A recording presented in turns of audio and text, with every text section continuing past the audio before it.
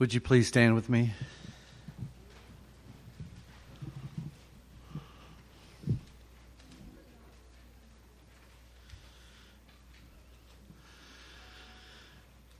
Then I came to the governors of the province beyond the river and gave them the king's letters. Now the king had sent me with officers of the army and horsemen. But when Sanballat the Horonite and Tobiah the Ammonite servant heard this, it displeased them greatly that someone had come to seek the welfare of the people of Israel. So I went to Jerusalem and was there 3 days. Then I arose in the night, I and a few men with me, and I told no one of what my God had put into my heart to do for Jerusalem. There was no animal with me but the one on which I rode. I went out by night by the valley gate to the dragon spring and to the dung gate, and I inspected the walls of Jerusalem that were broken down and its gates that had been destroyed by fire. Then I went on to the fountain gate and to the king's pool, but there was no room for the animal that was under me to pass. Then I went up in the night by the valley and inspected the wall, and I turned back, and I entered by the valley gate, and so returned. And the officials did not know where I had gone or what I was doing, and I had not yet told the Jews, the priests, the nobles, the officials, and the rest who were to do the work.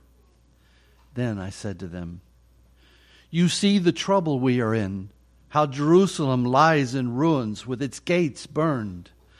Come, let us build the wall of Jerusalem, that we may no longer suffer derision." And I told them of the hand of my God that had been upon me for good, and also of the words that the king had spoken to me. And they said, "Let us rise up and build." So they strengthened their hands for the good work. But when Sanballat the Horonite and Tobiah the Amorite servant and Geshem the Arab heard of it, they jeered at us and despised us and said, "What is this thing that you are doing? Are you rebelling against the king?" Then I replied to them, "The God of heaven will make us prosper, and we, his servants, will rise and build. But you have no portion or right or claim in Jerusalem."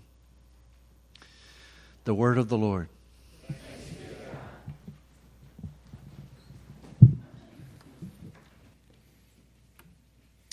Good morning. If you are a guest with us, we're really glad to have you.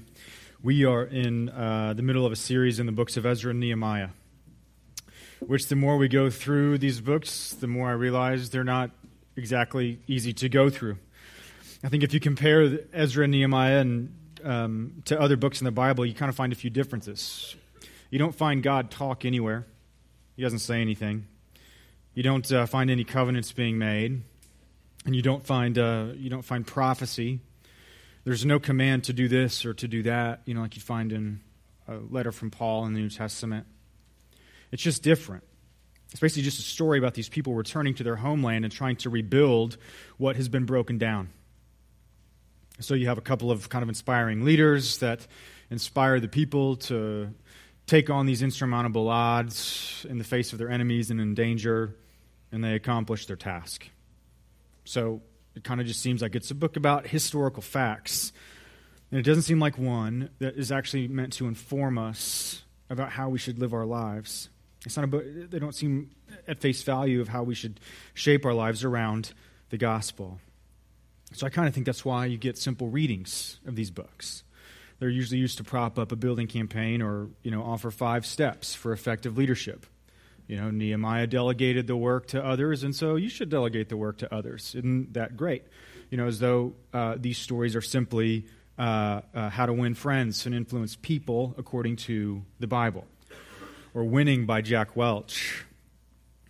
Is it really just about leadership, or is it about something more? I think it's about something more because the very beginning, like we've said, is that this story, this returning and rebuilding, is actually fulfilling what God said would happen. It's the fulfillment of prophecy. It's the return of the people to bring what God had said would come to pass in this new work that he's doing. And our goal this whole series has been to see the spiritual realities that kind of lie below the surface of the page? What's deeper in here that's trying to shape us? Now, today's passage is a bit of a head-scratcher because it kind of seems overly concerned with the mundane. And so if it's a little bit confusing, hey, just skip it, which is what I intended to do and jump into chapter 3. But after I talked with Ryan Swindle and he shared about his tremendous love for this little section of Scripture, I went back and looked over it again, and I thought, yeah, this is great. But if today's sermon tanks, you know who to blame. Ryan Swindle. So the question I've had to wrestle with this week, and we have to wrestle with this morning, is why did Nehemiah include this part of his story? A lot has happened. A lot's gone on. I mean, he had this long, probably 4-month journey to get back. And all of a sudden, when he gets back to Jerusalem to do what he does and what he was sent to do, he starts talking about this. And I can imagine that if Nehemiah had a modern editor, they would, scratch through it with their red pen and write rabbit hole or rabbit trail in the margins and make suggestions about more interesting topics that he could talk about. But the question why it's here is, well, Nehemiah has an editor, which is God, since this is Scripture. And so for some reason, God wants us to walk with Nehemiah as he explores the crumbled city of Jerusalem in great detail. Somewhere in the seemingly mundane set of facts, God is speaking to us, which is, I think, what we want in our lives, is it not? The vast majority of our lives is utterly mundane. Picking up the kids, dropping off the kids, load of laundry, 30-minute commutes, dinner time, supper time, lunchtime. A lot of just boring, everyday things that we do. And at some point, as we often do, if we stop and think about it, we ask God, are you there? God, are you in the mundane? So I thank God for these passages that give us mundane facts, because if we can find him here, I think we can begin to learn to find him everywhere. And it reminds us that he isn't removed from the simple things. So what does he want us to see this morning? We pick up the story with Nehemiah in verse 9 as he arrives in Jerusalem. So by way of review, how did he get here? Well, in Nehemiah chapter 1, he hears about the desolation of the walls that his brother, I'll talk with him whenever we get home. That's just, I'm sorry. Sorry for the trips. He's grounded. Insubordinate. So let's get back on track. Okay, so if we remember from last week in chapter 1, Nehemiah hears from his brother that returns from Jerusalem, and he asks, how do the exiles fare in the homeland?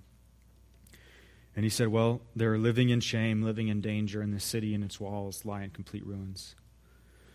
And so Nehemiah is cut to his core, and his heart breaks. And he spends the next 4 months mourning and praying and fasting. But in the midst of that, he remembers God's promises from the time of Moses, centuries before, that even though Israel would rebel, and they were scattered among the nations, if they were willing to return to him, then he would gather them from even the farthest reaches of heaven, so that he might dwell with them once again. Nehemiah remembers how committed God is to his purposes. He remembers God's mercy, and out of that, Nehemiah makes the bold request of God and the bold request of the king to return and rebuild the walls. And he's granted the permission to rebuild. So as Nehemiah returns to the region, we aren't really given any details about his journey there, but if we could begin to think about it, I think we'd probably find some tension in between that space from verse 8 to verse 9. About as he's journeying back to Jerusalem, I'm sure it was filled with all sorts of conflicting emotions. Let's remember that Nehemiah is traveling to the saddest place on earth for him. And it was a long journey, and he had plenty of time to think about it. And so this isn't just some construction project that Nehemiah is wanting to undertake. He's traveling to the crumbled ruins of his homeland and trusting that God would restore it. So let's not let the tension be lost on us. He had to imagine how the people that had no idea who he was would respond. I'm sure he had to wonder if the challenge would be too great. What would he find when he got to Jerusalem? Will the challenge be insurmountable? Will I be able to handle it? Will I die in this dangerous city? Immediately in this passage, we're met with the tension of how inviting and how frightening it is to go where God wants you to go. I think it's in like Peter in John 6 where Jesus gives a hard teaching and everyone leaves and walks away. And Jesus turns to his disciples and he says, "Are you going to leave me too?" And Peter responds, "Where else do I have to go? You have the words of life. It's so difficult to understand your teaching, and yet I just can't walk away. It's burdensome and it's freeing all at the same time. As hard as it is, they're just something that keeps drawing me forward." And I would imagine Nehemiah struggled with that same tension, that to move closer to God and accept his purposes, it felt both threatening and inviting all at the same time. So he returns to Jerusalem, and he finally has the opportunity to see reality, to see the truth of what has caused so much grief. He has to see it for himself. He heard that the walls of the city were broken down, and I'm sure he imagined what it would be like, but now he sees it for himself. And the one thing he doesn't do is he doesn't minimize it, doesn't say it isn't a big deal. He doesn't look at it and say, "Oh, this is too large of a task. What am I doing?" and then return home. He doesn't run away. It's quite the opposite. Nehemiah takes the time to survey the damage. He wants to see the broken stones and the burned gates and all of the devastation. This place of grief and sadness, he steps into it. And he studies it. He wants to take it all in and grieve over the shame of his people. You know, like Jesus weeping over Jerusalem before his death, Nehemiah surveys the devastation, knowing that his people were intended for far better things and that they'd lived in their shame for far too long. So he goes from gate to gate and travels along the wall so he can fully understand the extent of the damage. That would be a very hard thing to do. But then Nehemiah does something interesting in verses 13 and 15. We read it as the word inspected. But there's a little bit deeper of a range of meaning with that word. It's a little bit broader. What Nehemiah is telling us is the word that he uses there, that's only used in the entire Old Testament in verses 13 and 15, is that as he surveyed the damage, the word inspected actually means that he inspected with hopeful expectation. He inspected with hopeful expectation. So what he's saying is the more he understood the destruction, the more hope he had. The more he returned and studied the damage and devastation, hope began to return, and now he began to reimagine the walls and gates being rebuilt and restored, and he had a vision for a future that was beautiful. It was in returning to the source of his grief that Nehemiah began to experience hope. If it tells us anything this morning, is that if you want to experience true hope, it will not come without an appreciation for the ruins and the damage that sin has done. True hope only comes when we appreciate and survey the damage. And after Nehemiah completes his survey, he's ready to rally the people to rebuild. He's not a foolish leader that comes and just says, "Hey, let's rebuild," as though nobody ever had that thought before. But he comes with authority of the king. He comes and says, "The good hand of my God is upon me." And he comes as one who has studied the damage, and he knows the extent and scope of it. And he extends to his people an invitation. He says, it's time to rebuild and remove our shame. It's time for us to stop being a punchline in this land and in this world. So remember, no one's really living in Jerusalem because there's no wall, which means in ancient times, no wall is an unsafe place. It's most likely a ghost town. And like we said last week, later in the book, they have to repopulate it because nobody was living there. It's a ruined city without any protection, but the shame comes from the fact that it's a constant reminder of Israel's past failures, their rebellion, their sin, their rejection of God's purposes, and it brought about tremendous shame. And I think what Nehemiah is moved in chapter 1 when he hears about their shame, and he returns and addresses, in verse 17, the people with the invitation, I don't think he's moved just by the fact that they were living in shame. I think that when he returned, he was so moved because the people had grown so accustomed to living in shame. They'd grown so used to it. Shame had become the new normal for the people of God. They'd grown so accustomed to living among the ruins that the shame they felt became familiar. And they forgot what it was like to be free and to hope for freedom. And they'd resigned themselves to learning how to cope with the ruins, the damage. And I think this is a very powerful picture of sin that Nehemiah gives us. The power of sin and shame. Sin can come in and convince you that even though you live among rubble and devastation and damage, everything is just fine. Everything's just fine. The damage is okay. It teaches us how to spin reality and begin to live by a new story that wants to minimize the damage and not pay attention to it. It teaches how to minimize the damage or pretend it doesn't exist.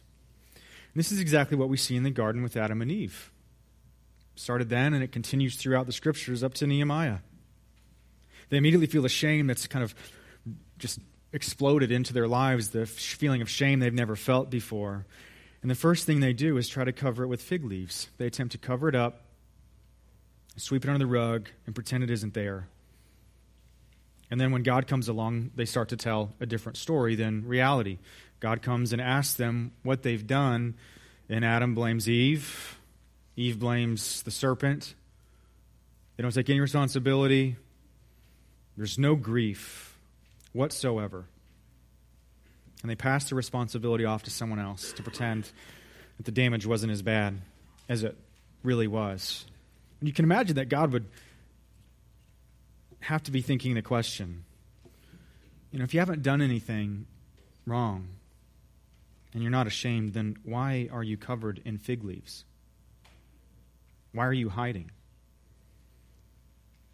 They didn't want to survey the damage they'd done and grieve over it. They just wanted to cope with it as fast as possible. They tried to tell a new story rather than face reality. And I would imagine that the returned exiles had begun to do the same thing as the story of their shame just became normal for them. They had to begin to spend their time and energy and effort with something else after 150 years that the walls had been destroyed. And 80 years since the exiles returned.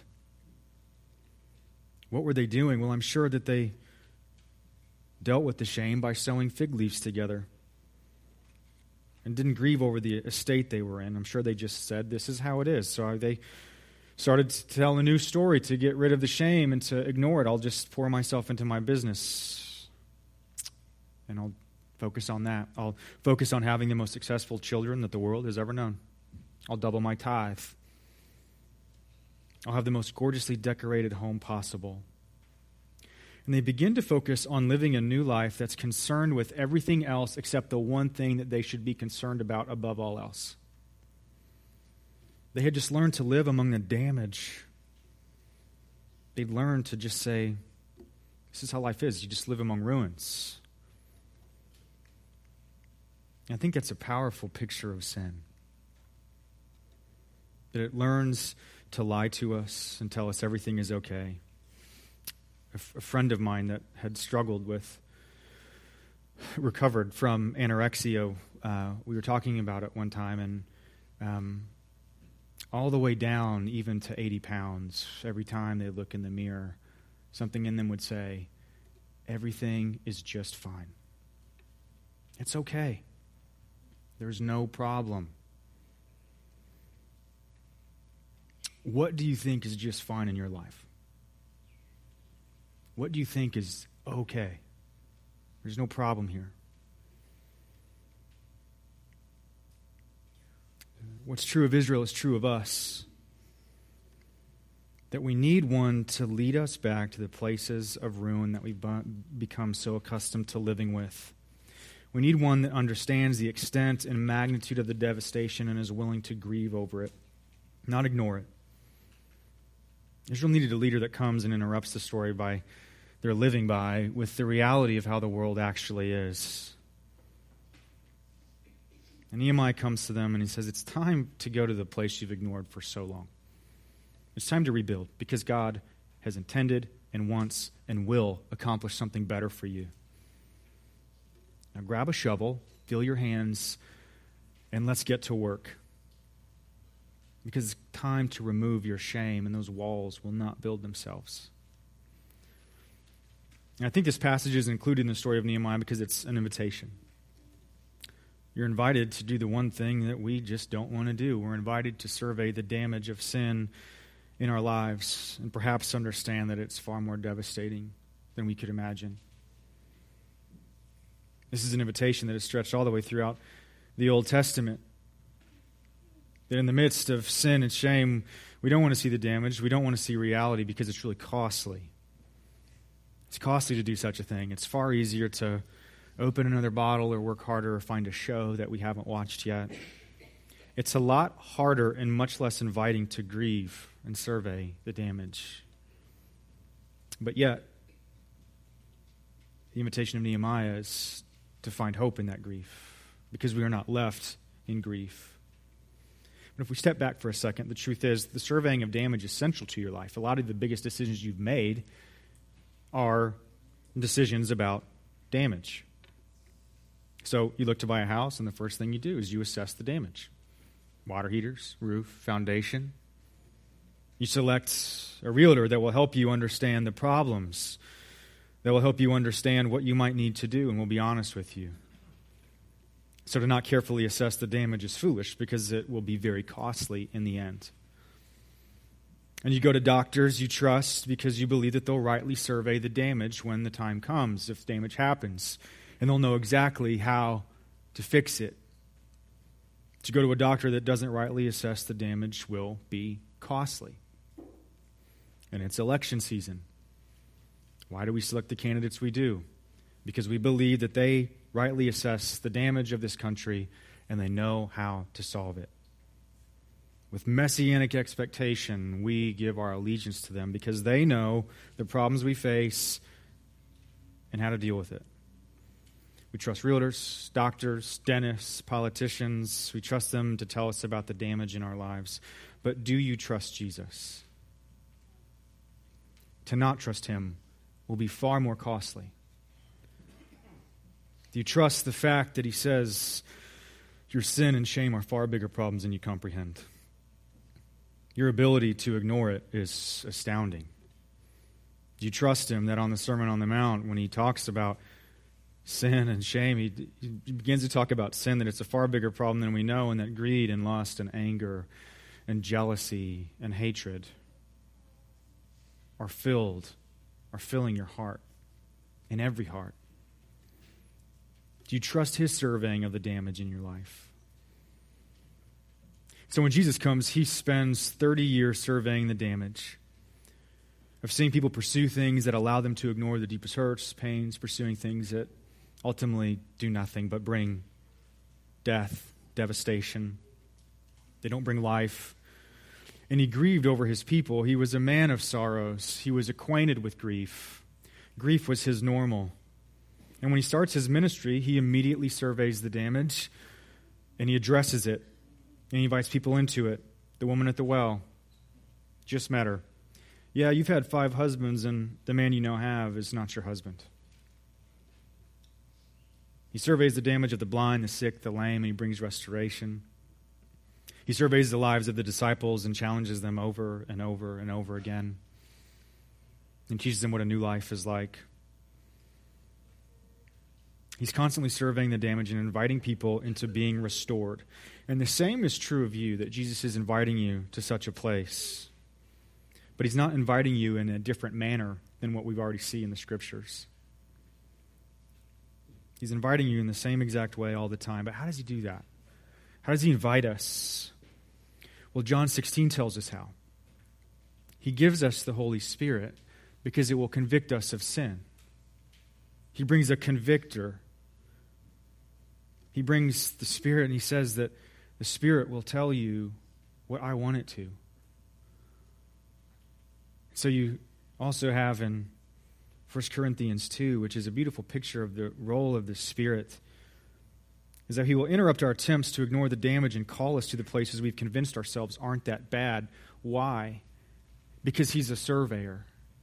He searches all things, even the depths of God. There is nothing that he cannot see or understand. He accurately knows the devastation. He's constantly surveying the damage in your life and the damage in this world. And he interrupts these stories that we've selected for ourselves to ignore sin or ignore the damage. And he says, I'm inviting you to see what I see. I'm inviting you to grieve what I grieve. I'm inviting you to survey the damage with me.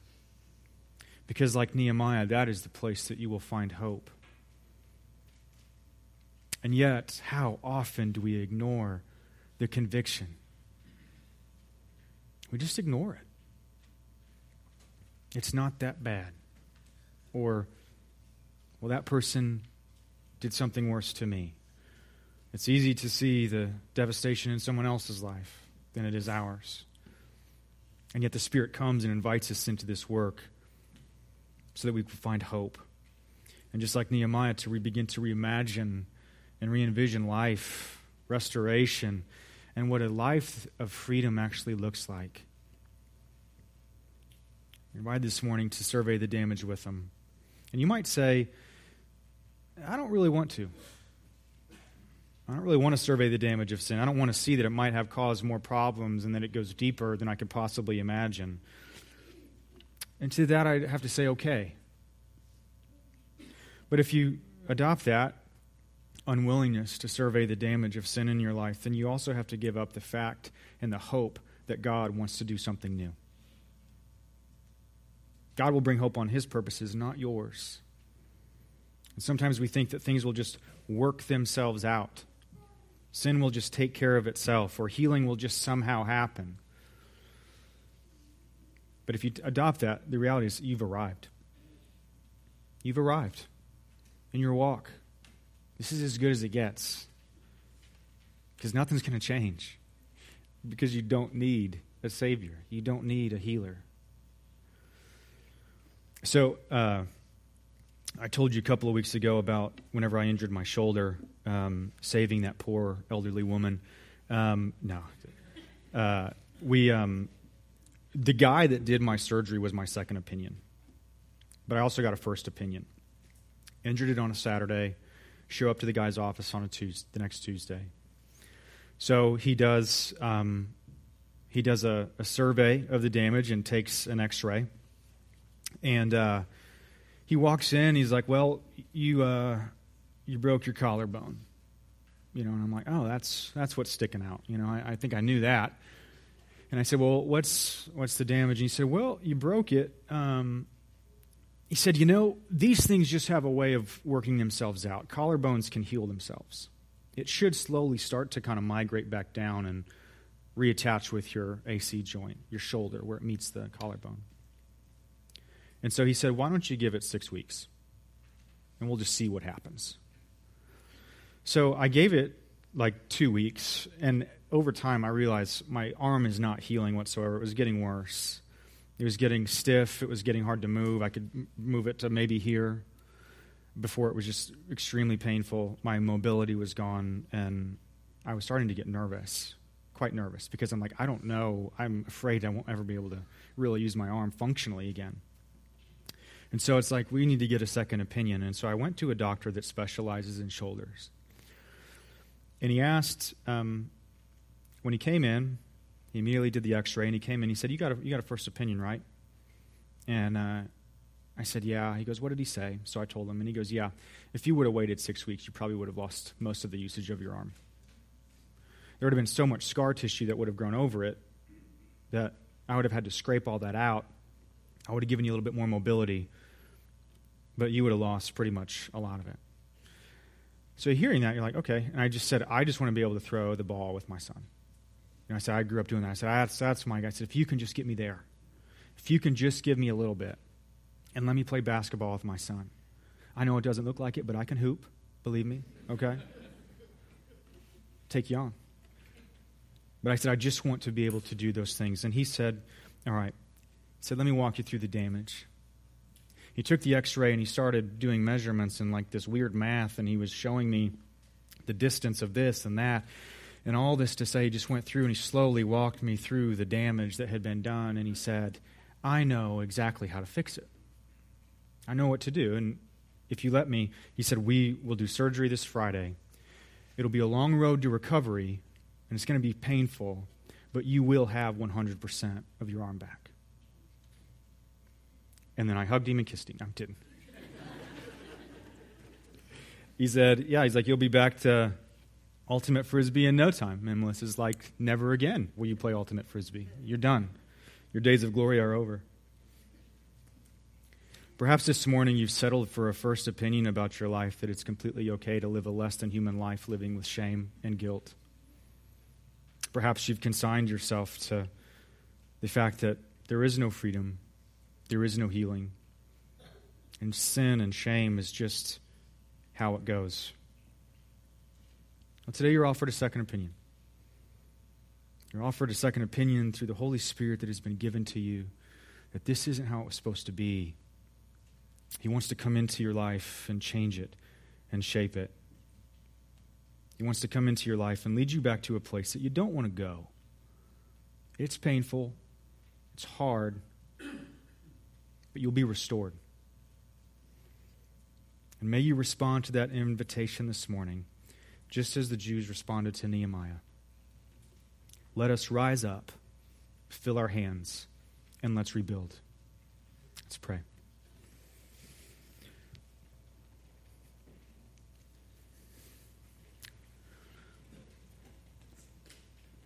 Jesus, I thank you for this story.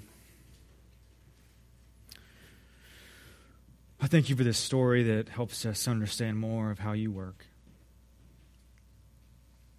The world tells us to run from anything that makes us feel uncomfortable, anything that might cause grief or sadness or sorrow or mourning. And yet time and time and time and again, that is where we see people in the Scriptures meeting with you. It's where you change lives. It's where you bring new life. You bring hope to the hopeless and joy to the joyless. Jesus, I pray that we would not be afraid to survey the damage of sin in our lives. I pray that we would not run away from the effects that it has caused and to pretend as though it's not that bad. I pray that you would help us to be willing, and that you'd give us the courage, and you'd give us the bravery to walk with you as you show us the broken walls and the gates burned with fire. Show us the ruins of our lives so that we might experience the hope and renewal and salvation that you offer to us.